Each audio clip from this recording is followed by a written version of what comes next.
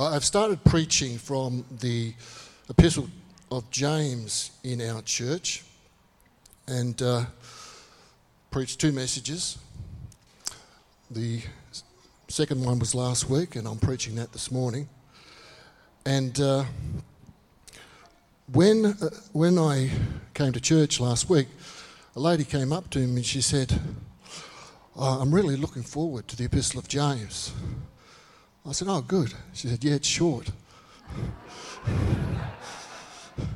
And I had, over the last couple of years, preached through the book of Revelation and preached through the book of Hebrews and 1st and 2nd Thessalonians. So in relation to that, it is short. I said to her, don't be so sure. Wait till you see what text I'm preaching from this morning. So my first message was James 1, verse 1. And I said to her, it could take a long time to get through James. But we're not doing that. We're doing verses 2 through to 11. And interesting way I came up with a title to this message. I used ChatGPT. You familiar with it? Artificial intelligence. And I typed into it, give me 20 sermon names for James 1, 2 to 11. And they were all great. So I modified one of them, and this was, according to AI, the path to perfection, but I've changed it to the path to mature faith.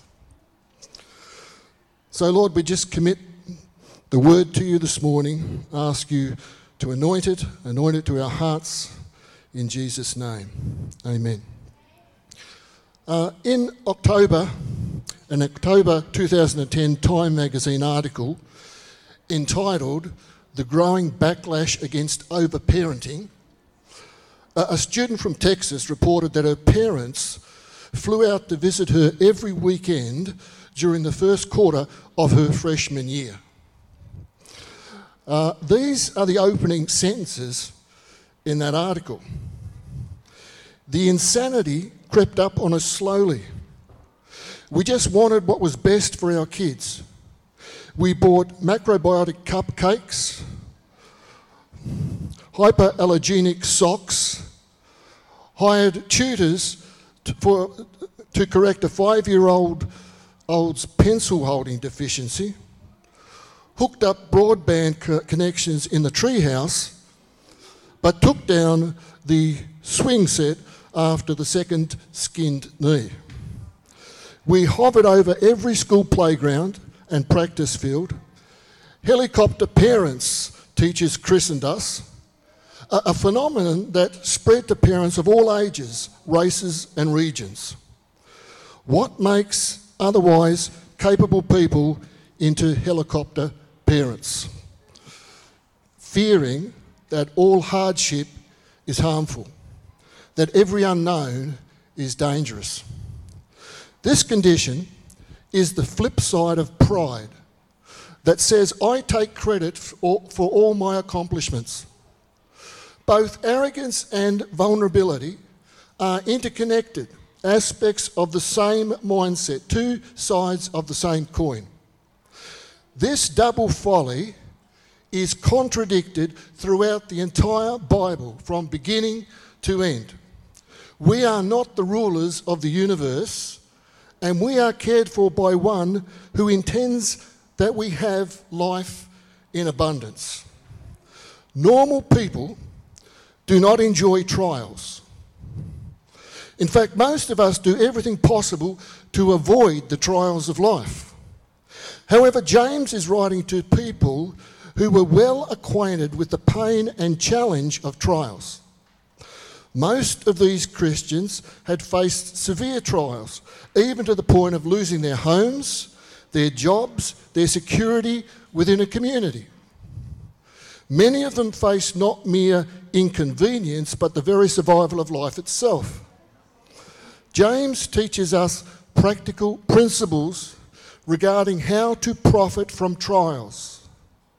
These principles are as relevant for us today as they were for believers in the early church.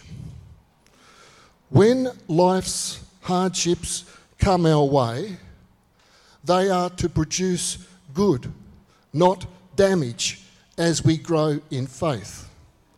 Consider some of the images in the New Testament. A gardener prunes a vine so that it will be fruitful. John 15. A wise parent disciplines children. Hebrews 12. A fiery crucible purifies gold. 1 Peter chapter 1. Faith grows when it is tested. James' instruction on this theme begins with his typical bluntness. He says, "Consider it pure joy, my brothers and sisters, whenever you face trials of many kinds, because you know that the testing of your faith produces perseverance. Let perseverance finish its work so that you may be mature and complete, not lacking anything." Faced with a hard situation, most of us begin to hope that God will alter our circumstances, that he will intervene, maybe with more money, an altered lifestyle, new friends, a better job. And in order to bless us, what is required is that we be changed. If God were merely to deal with our circumstances and do nothing to help us grow, he would be a helicopter parent, not a loving father. His goal is mature faith, faith that has been stretched, weighed down, surrounded by unknowns, and forced to limp instead of skipping ahead. Now, according to James, mature faith is overwhelmingly worth the pain that is required to gain it. Therefore, consider it pure joy whenever you face trials of many kinds. Now, trials are seldom met with joy.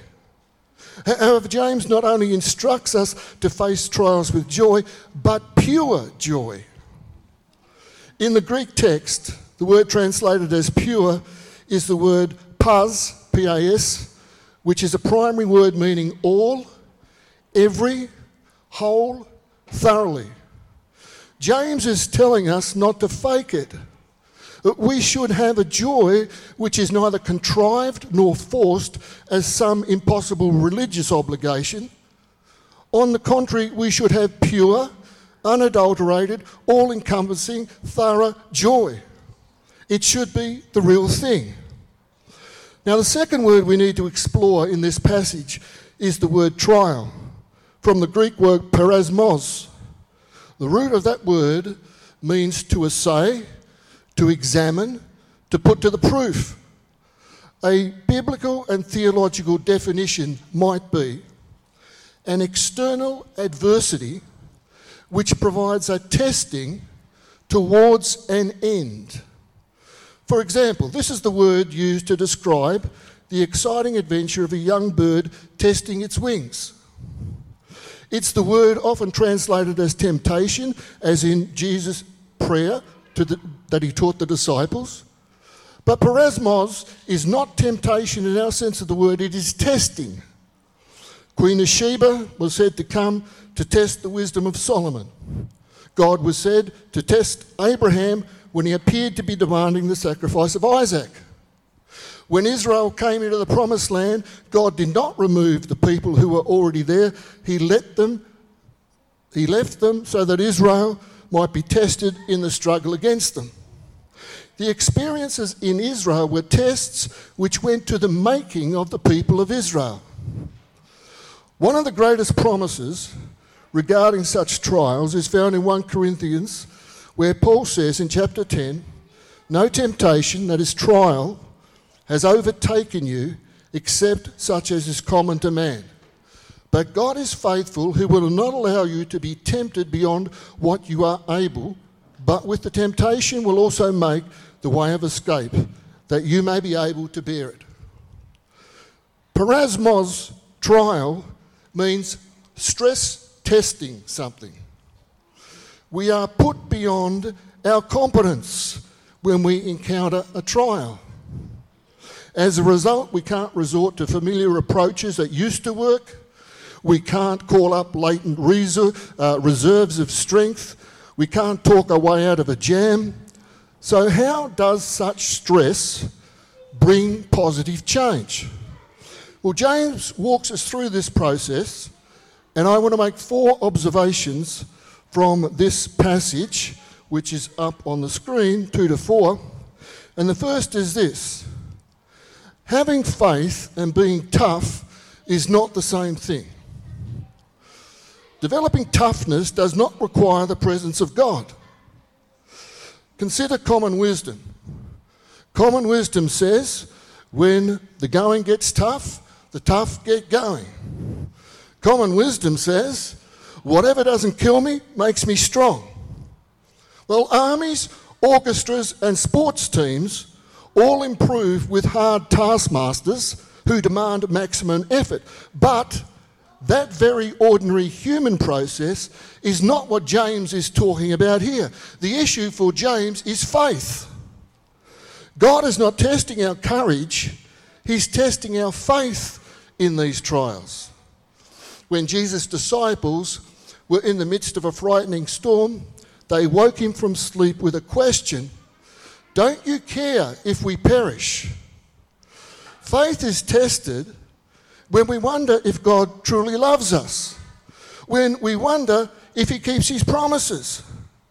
Perhaps on a personal level we question whether we've exhausted the grace of God.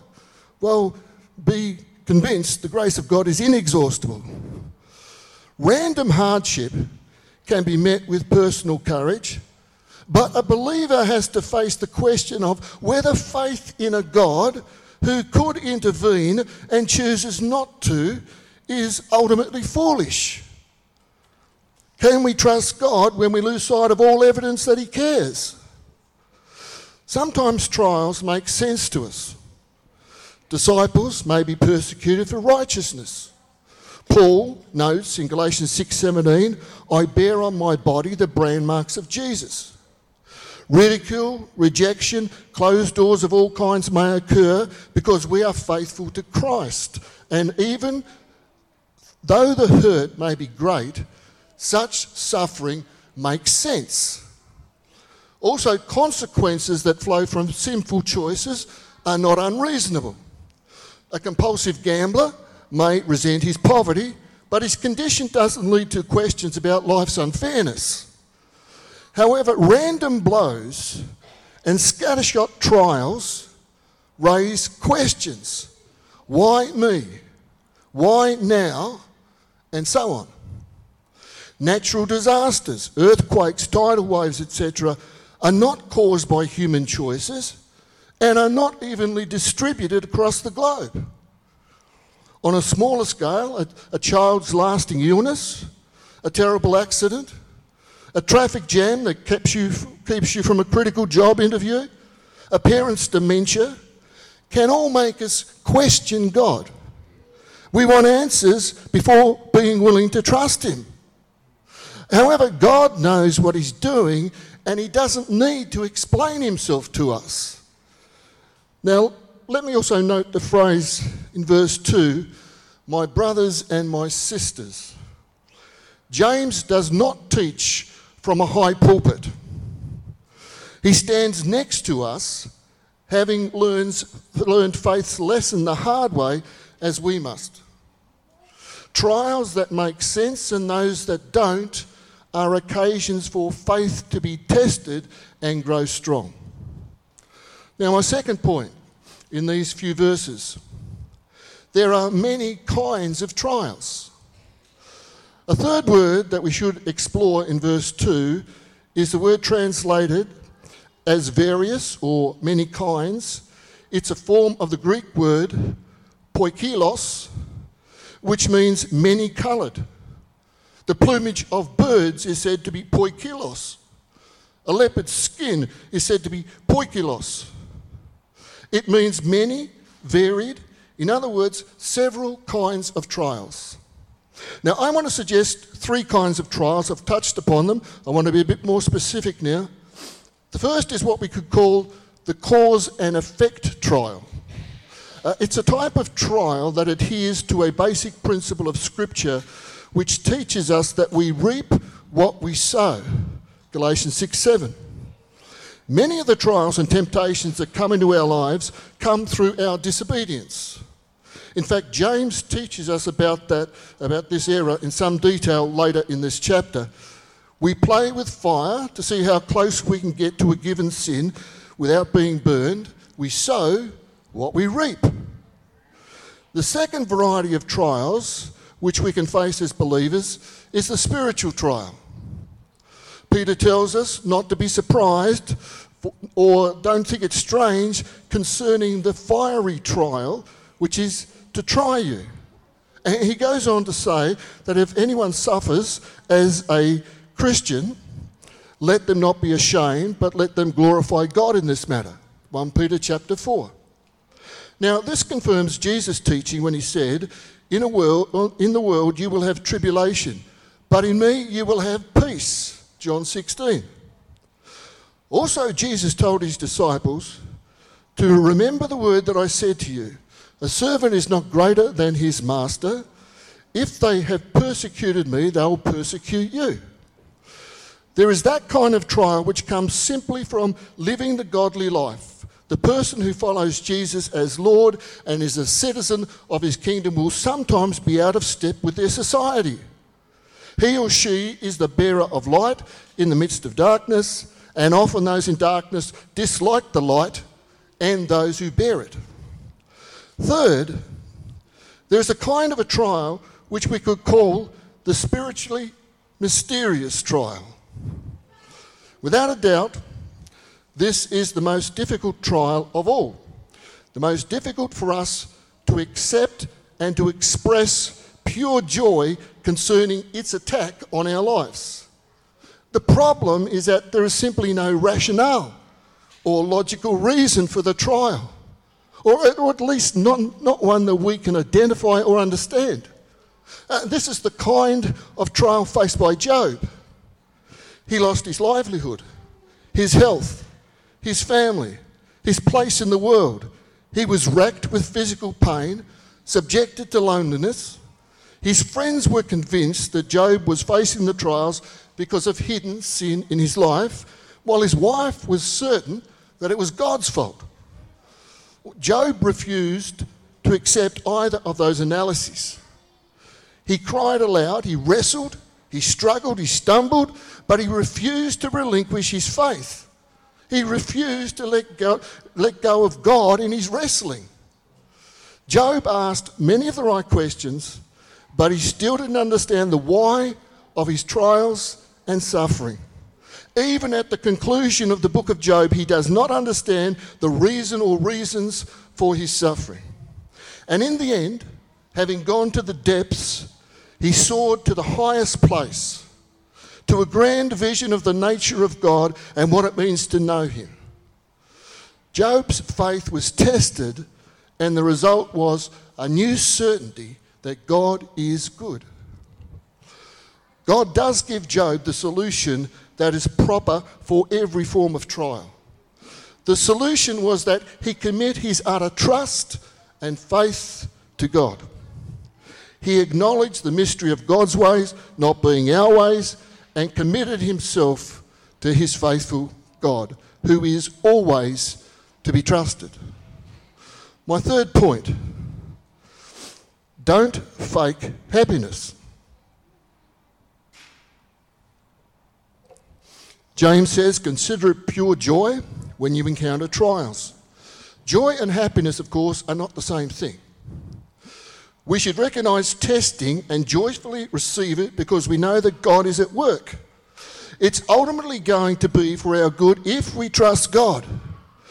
But we don't have to paste a smile on our face, a fake smile.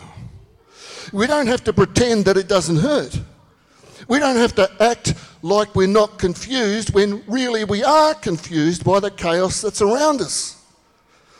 In an article I read just recently, it was entitled 5 Surprising Facts About Widowhood.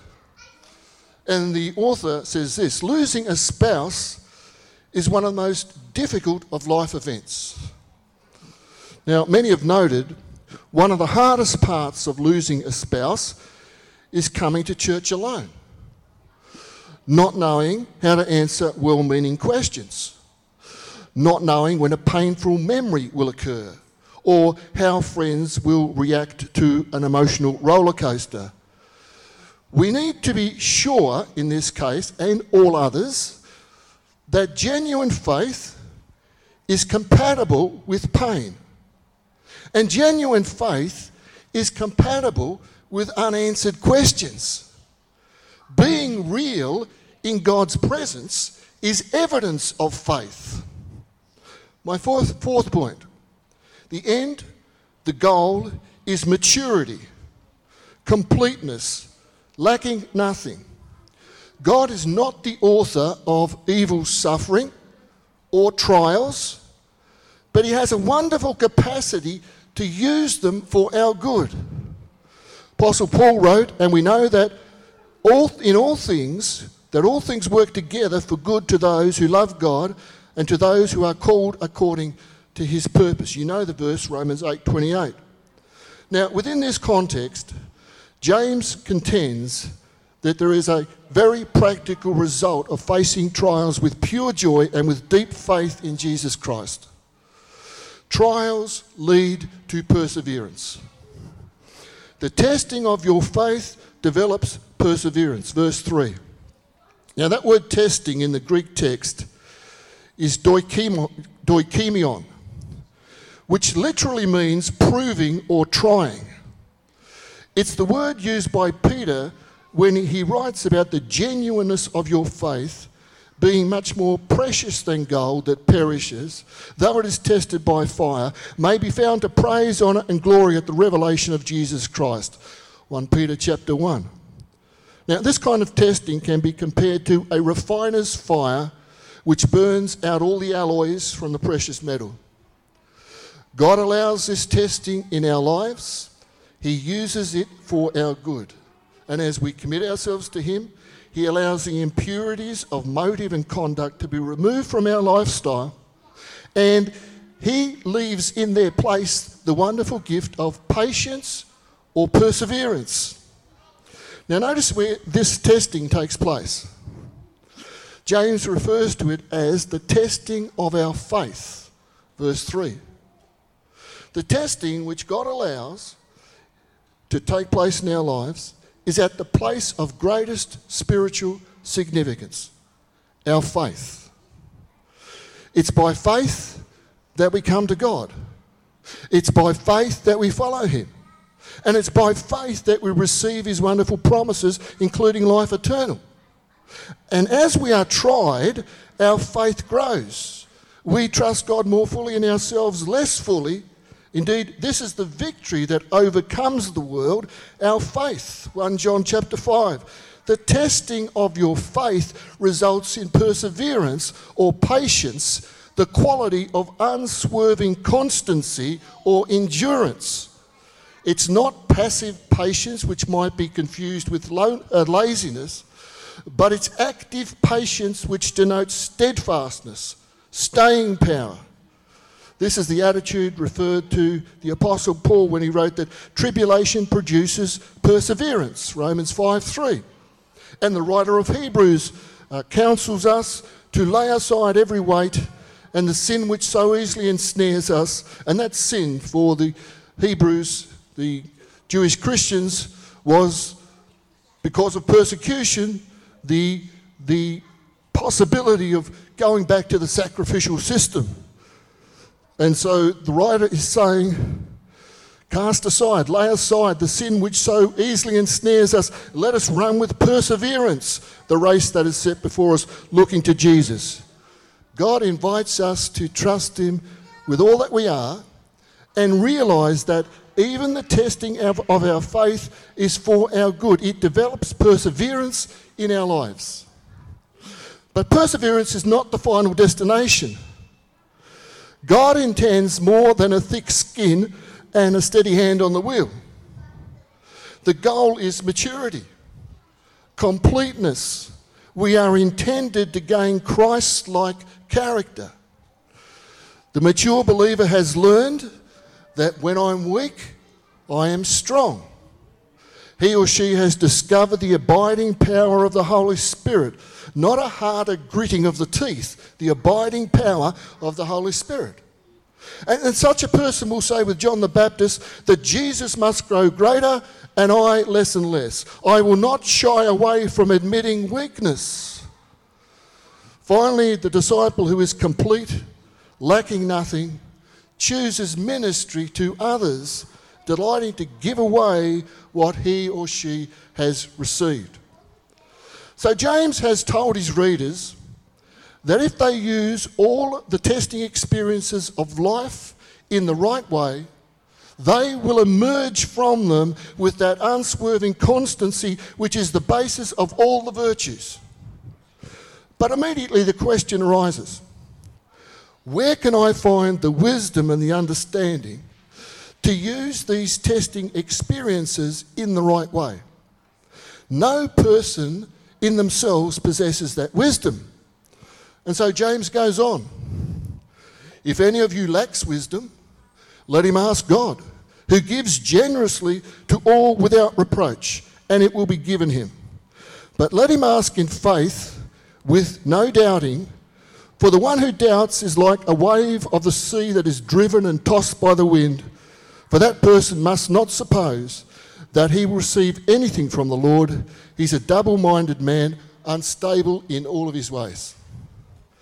Often our experience when being tested is not resistance to trusting God, it's just confusion. Thrust into unfamiliar surroundings, we don't know what steps to take next. And James tells us to pray and ask God for wisdom in trials because he gives it generously. For James, the Christian teacher with a Jewish background, wisdom is a practical thing. It's not philosophical speculation. It's not intellectual knowledge. It's concerned with the business of living. It's turning knowledge into action in the decisions and personal relationships of everyday life. So we are to ask God for the steps forward. But there's a caveat. We cannot ask God for help in order to evaluate its usefulness.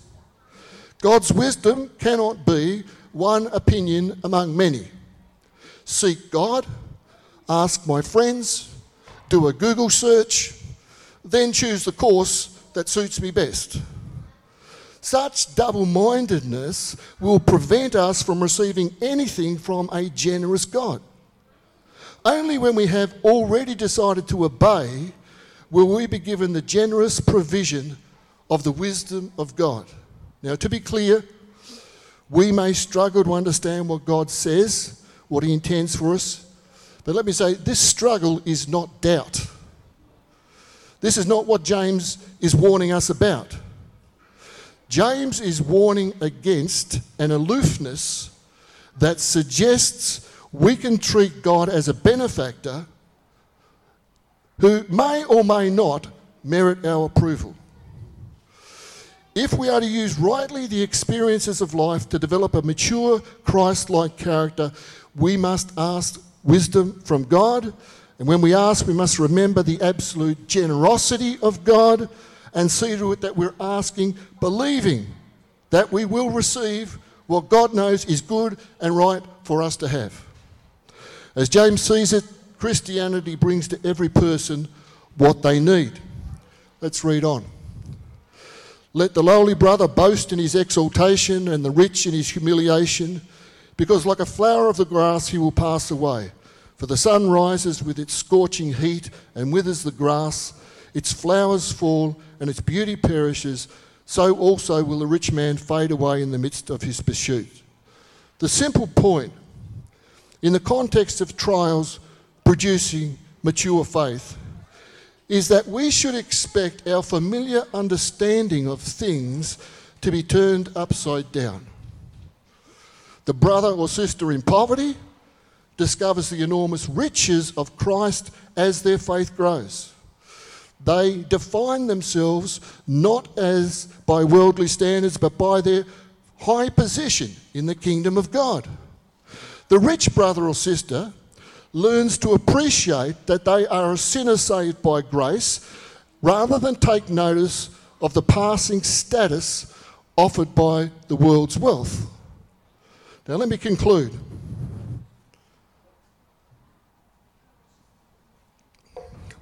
My conclusion is as long as my message. No, I'm just joking.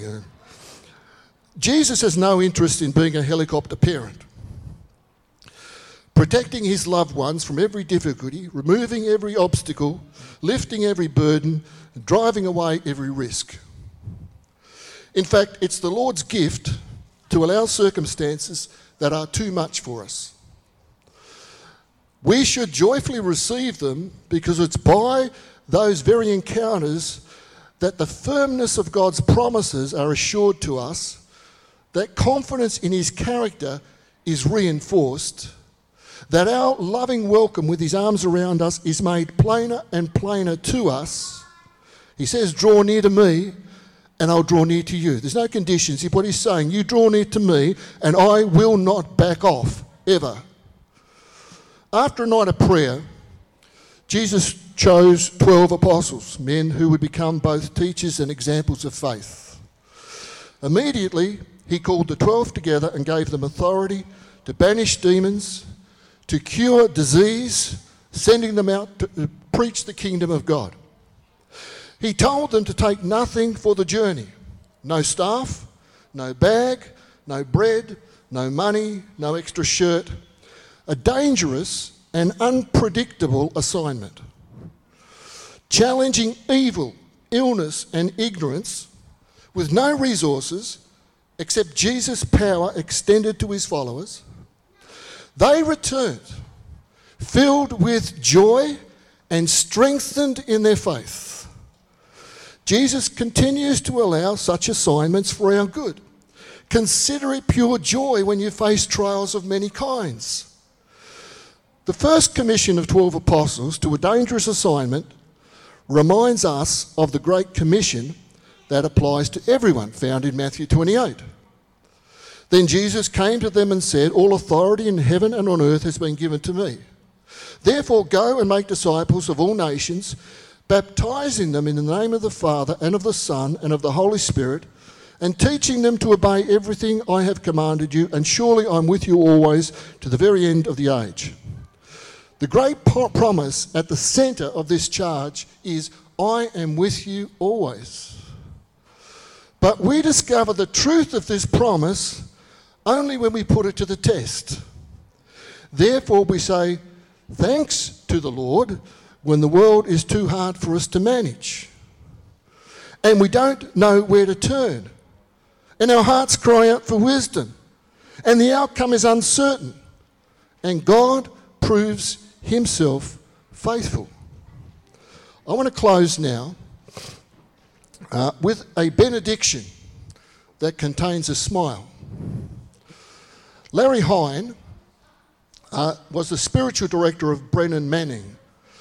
You may or may not know Brennan Manning. He's a Franciscan monk, an author. He wrote the book Abba's Child, which was a bestseller. It's a great book. And Larry Hine delivered this benediction at Manning's ordination service. And this is what he said. May all your expectations be frustrated. May all your plans be thwarted. May all your desires be withered into nothingness, that you may experience the powerlessness and the poverty of a child and sing and dance in the love of God the Father, the Son, and the Holy Spirit. Let's pray. Father, thank you for this passage, for the wisdom that James brings to bear upon our lives and upon our circumstances. And Lord, we know that we often want answers before we're willing to trust, Lord, but you've told us we walk by faith and not by sight. We've sung this morning that one day our faith will be turned to sight, but Lord, until that day comes, we are being stress tested. We are being challenged to persevere, to go on and, like Job, to have fresh revelation that God is good all the time. And all the time, God is good. Even when our feelings may be one of pain or of confusion or all kinds of negative things, Father, we thank you that we have a rock, we have an anchor, we have one to whom we can cling, the life-giving one. And Lord, we thank you that without sight we can exercise faith, trust, because you have promised never to leave us nor forsake us. You are our loving Father. You're not a helicopter parent, but Lord, you're absolutely faithful and you're always working for good. And we give you thanks in Jesus' precious name. Amen. Amen. Well, thank you for the opportunity to come.